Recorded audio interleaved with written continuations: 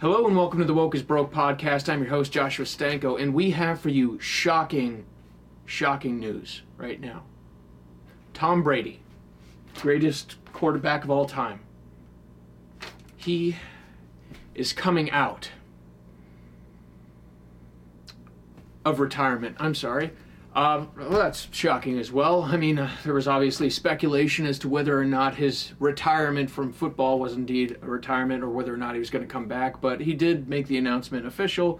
He is returning for a 23rd season of football with the Florida Buccaneers, and honestly, I'm kind of excited about that. I mean, don't get me wrong, I'm not really a big sports guy. I don't follow it a whole heck of a lot, but I'm a big Brady fan.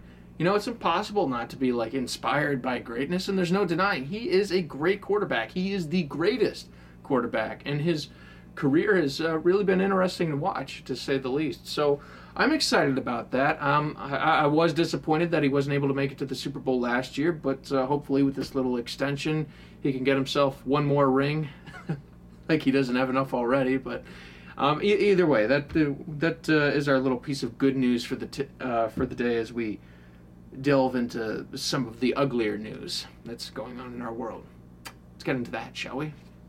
Now for the potentially upsetting news. So there were some middle school students in Florida who were attacked and beaten senselessly because of the color of their skin. You've no doubt heard all about this in the news. Look at that. I'm sorry. The victims were white, which means you haven't heard anything about this in the news whatsoever. And the perpetrators were black. Yeah, which means you definitely haven't heard anything about this in the news media. But according to NBC, 5 middle school students are facing hate crime charges after what was believed to be a racially motivated attack against another group of kids in Coconut Creek. According to the reports, the students told police that the other students approached them yelling, "It's opposite day," and "brown power." The group looked at the student and stated he is white before another student tackled him to the ground, which subsequently allowed the group of middle school kids to start hitting him with their hands, feet, and phone chargers, the report said.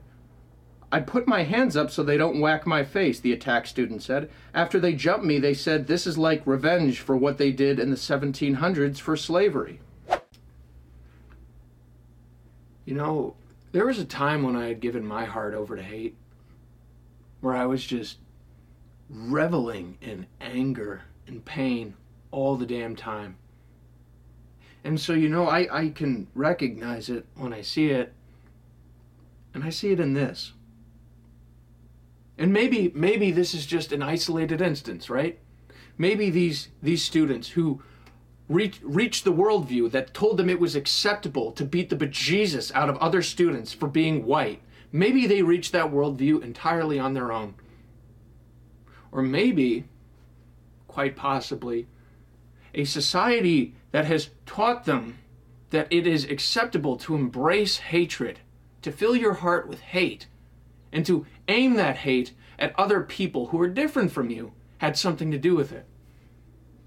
Maybe the lesson plans that we were absolutely assured, were not being taught in schools, but if they were being taught in schools, that would be a good thing. Things like critical race theory, right? Maybe that had something to do with it. Maybe the glorification of a Marxist organization, Black Lives Matter, that is solely responsible for the destruction of black businesses, black homes, black neighborhoods, and black churches. An organization that said violence is an acceptable form of protesting. That called for the destruction of the nuclear family, that labeled all of America's institutions as fundamentally racist. Maybe that had something to do with why this happened.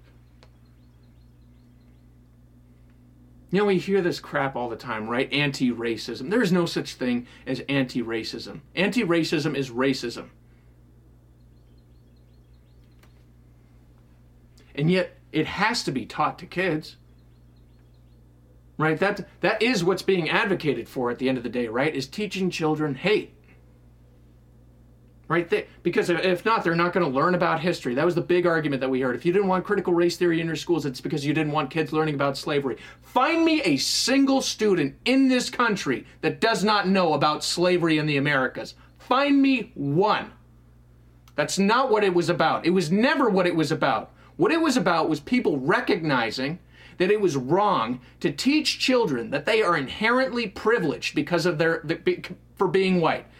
that it was inherently wrong to teach children that they were inherently oppressed if they were not white, and that laying a collective crime against an entire race of people, right? The idea that all of our institutions are irredeemable because they were founded in racism, and that racism was used to prop up white people, and if you're white today, you are a beneficiary of that racism, that you are an oppressor as such, that you need to shed your privilege, that you need to admit your guilt, and that the people that you are responsible for oppressing merely by your own existence, that those people are entitled to things.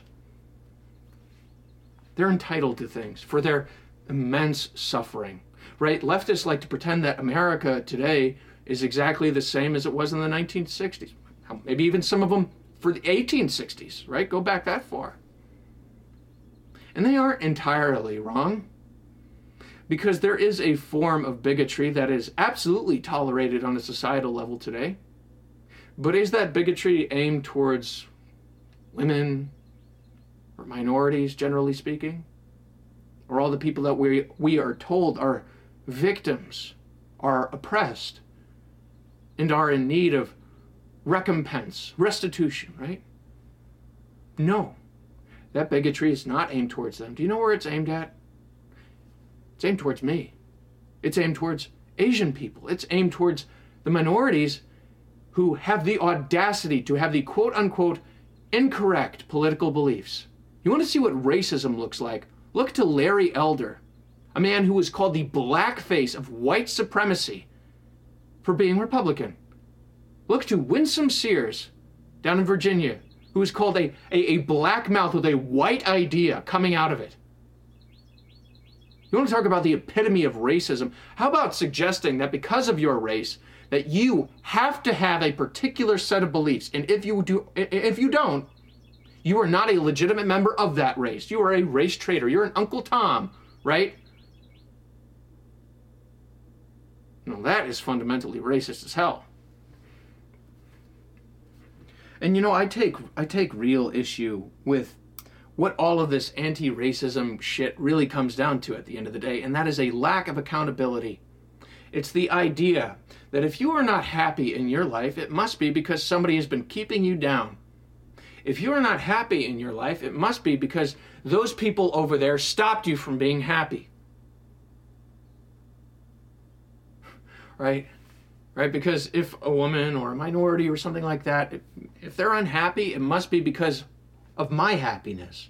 That my happiness is oppressing them. That my existence is oppressing them. And I put it to you, how has my existence oppressed you exactly? Where is my privilege? Exactly. I dropped out of high school in junior year. I weighed over 313 pounds. I was struggling with clinical depression and anxiety disorder. I was committed to a hospital twice before the age of 18 for those problems. I had an annual income of about $25,000 last year. Where the hell is my privilege? Where the hell are all of the awesome little perks and benefits of being white? Please let me know. I would like to partake. I would love to have some awesome freaking life that comes to me for no reason other than the color of my skin. It'd be amazing. It'd be great. No, the reality is that if you are not happy in your life, 9 times out of 10, it's because of you. It's because of the decisions that you make. The idea that a Hispanic kid won't graduate high school because of me. No, a Hispanic kid won't graduate high school because of them. Even when I dropped out of high school, it wasn't because anybody was keeping me down. It's because I made a choice in the face of some rather extreme circumstances, mind you. And everybody's circumstances are different. But let's not pretend that we don't have choices. All we have in this life are choices.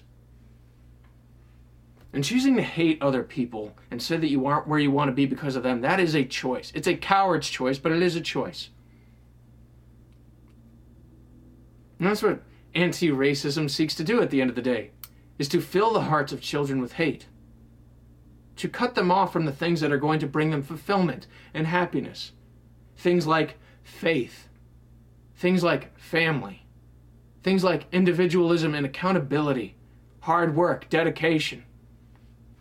Love. It seeks to take away all of that and give them a bill of goods that is going to lead to deeply, deeply troubling and painful outcomes later on in life. But because this course, it doesn't lead to anywhere good. It doesn't lead to anywhere happy or fulfilling.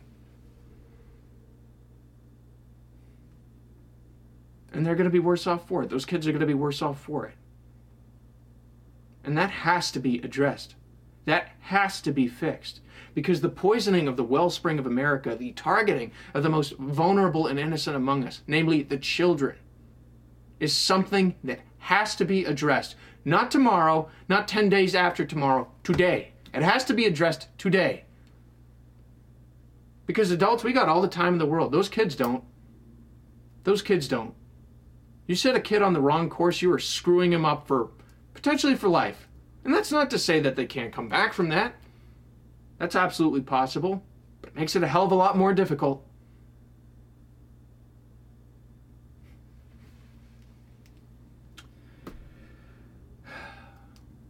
In any event, let's move on with some additional news, shall we?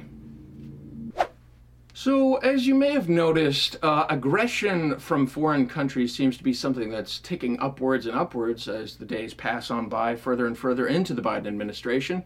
And North Korea is now one of those nations. According to The Guardian, they were testing intercontinental ballistic missiles recently, which they claimed were being used to test, the launching of satellites or some such. But anyways, Ping Pong conducted 2 recent missile launches, which it said were ultimately intended for putting satellites into space. After scrutinizing them, however, U.S. intelligence has assessed that the real intention was to test parts of the new Intercontinental Ballistic Missiles, or ICBM. Based on the analysis of these launches, the United States government has concluded that these launches involved a new ICBM system that the DPRK is developing, John Kirby of the Pentagon spokesman said. He said, "This is a serious escalation by the DPRK." Serious escalation. I heard it from John Kirby himself. So what is the Biden administration doing in response to this act of outwards aggression? What are they doing? They're having John Kirby go out there and say, this is a serious escalation by the DPRK. And that's it. In the same way that their response to Russia committing war crimes against civilians in Ukraine right now is to catalog it, document it, write it all down, and then shove it up their ass. Jake, we've seen very credible reports of deliberate attacks on civilians, which would constitute a war crime. We've seen very credible reports about the use of certain weapons. And what we're doing right now is documenting all of this, putting it all together, looking at it, and making sure that as people and the appropriate organizations and institutions investigate whether war crimes have been or are being committed, that we can support whatever they're doing. So right now, we're looking at these reports. They're very credible, and we're documenting everything. I'm really glad that in the Biden administration, writing notes is really important, right? War crimes are happening. We're documenting that, yes. I'm really glad that they're really good at documentation, because when Republicans take over the House and the Senate at the end of the year, that documentation is going to come in real handy when they start launching investigations into the wild incompetence of the Biden administration. War crimes are happening. Yes, we recognize that and we're documenting it. Whoop-de-doo. What are you going to do in response to that? That's what I want to know. That's what I want to know. You see war crimes happening. What are you going to do? You see North Korea doing intercontinental ballistic missile tests. What are you going to do? And the answer is nothing. The answer is nothing, and our enemies know that. That is why they are all running roughshod over Biden right now. All right, and you see this consistently under Democratic leadership, right? You notice that the missile testing kind of waned in North Korea under Trump's administration, right? It happened under Obama, then it waned under Trump, and now it's back again. Why is that? It's because sharks smell blood in the water, and Biden is a weak leader. They know this, and we know this as well. They're not going to do anything because they don't have any backbones, this administration. And that was never made more painfully apparent than last week when Biden himself, according to Politico, Biden himself decided that we were not going to assist Poland in providing fighter jets to Ukraine amidst this conflict right now, right? Poland was going to give Ukraine their old fighter jets. We were going to give Poland some of our fighter jets to replace what they were giving Ukraine, and Poland wanted to use one of our military bases that was a little closer to the Ukraine border to ship these planes into Ukraine without having to fly them into Ukraine, right? Because if you fly fighter jets into Ukraine to hand off to the Ukrainians, right, there's a chance that the Russians might just shoot you out of the sky. Right? And everything was fine, everything was in the works until Biden decided at the last second, I'm afraid that might lead to increased aggressions between us and the Russians, and we're just going to back out, according to Politico. Officials in Kiev, including Ukrainian President Vladimir Zelensky, in a weekend Zoom call with U.S. lawmakers, have pressed hard to acquire European fighter jets, claiming the enhanced air power would help them inflict further damage on Russian forces. Videos posted to social media during the 2 weeks of fighting have shown the invading army massed in large, slow columns bottlenecked on roads where Ukrainian-operated Turkish drones and ground troops with Javelin missiles have turned hundreds of Russian vehicles into burning husks. But skeptics inside the Biden administration pushed back on the idea of green-lighting the transfer of Poland's MiG-29 fighters to Ukraine, and President Joe Biden sided with those skeptics, 3 U.S. officials said. POTUS will do what the military advises here, and the advice now is to not do this and instead send the Ukrainian government more things they can make good use of, a senior administration official told Politico. Right, so the Biden administration is actually going out there and saying, well, they don't really need these extra planes, right? They got plenty of planes that they can fly around already, and us, helping them acquire new planes would just increase to greater aggressions between us and Russia, right? They don't really need the planes, right? I'm sure that's just why Vladimir Zelensky himself was asking for planes. And I'm sure it has nothing to do with the fact that Russia has a far superior air force. But no, they don't really need it. They're asking for it, but they don't know what they need. Give me a break. What they need is America to stand up on its feet and help them however we can. And the idea that it's more aggressive to help them acquire new planes than it is to just give them guns, bullets, and ammo, right? That's what we're doing right now. That's the aid that we're providing right now, and yet it's more aggressive to send a plane. This doesn't make any sense, and it's not supposed to. If it was up to the Biden administration, this whole thing in Ukraine would just drag on for years. They don't really care about what's going on in Ukraine right now. That's why they'll watch war crimes happen and do nothing. They don't really care that Putin was going to move on Ukraine. That's why they were talking about it back in November and proceeded to do nothing up until after the invasion. They don't care about what's happening on the international stage right now, because the second that they start caring, that means that they are obligated to do something about it. And I'm not talking about military intervention here, okay? What I am talking about is just having a freaking backbone, okay? North Korea is testing ballistic missiles right now. What are you prepared to do about it? Putin is marching in on Ukraine, murdering civilians, committing war crimes, as you openly admitted. What are you going to do about it? You have to draw a line somewhere, and you have to be consistent in that line that you're drawing. You cannot make threats and then back down like Obama liked to. You cannot sit by and let bad people accrue power, because eventually they come for you. And that is what's happening. That is what's happening. Evil people in this world running evil, terrible nations right now are growing their influence, their power, and their wealth because of American weakness. The fact that we saw Europe rally together in support of Ukraine did not happen because Joe Biden is an amazing leader and he inspired all of them to do that. No, they did that in spite of us. They did that as a result of our weakness, right? For so long, people looked to America to lead the way, to handle the tough stuff, right? Thinking that everything would be fine. And then we didn't. We just didn't. We just didn't do anything. Which means that they have to pick up the pieces themselves.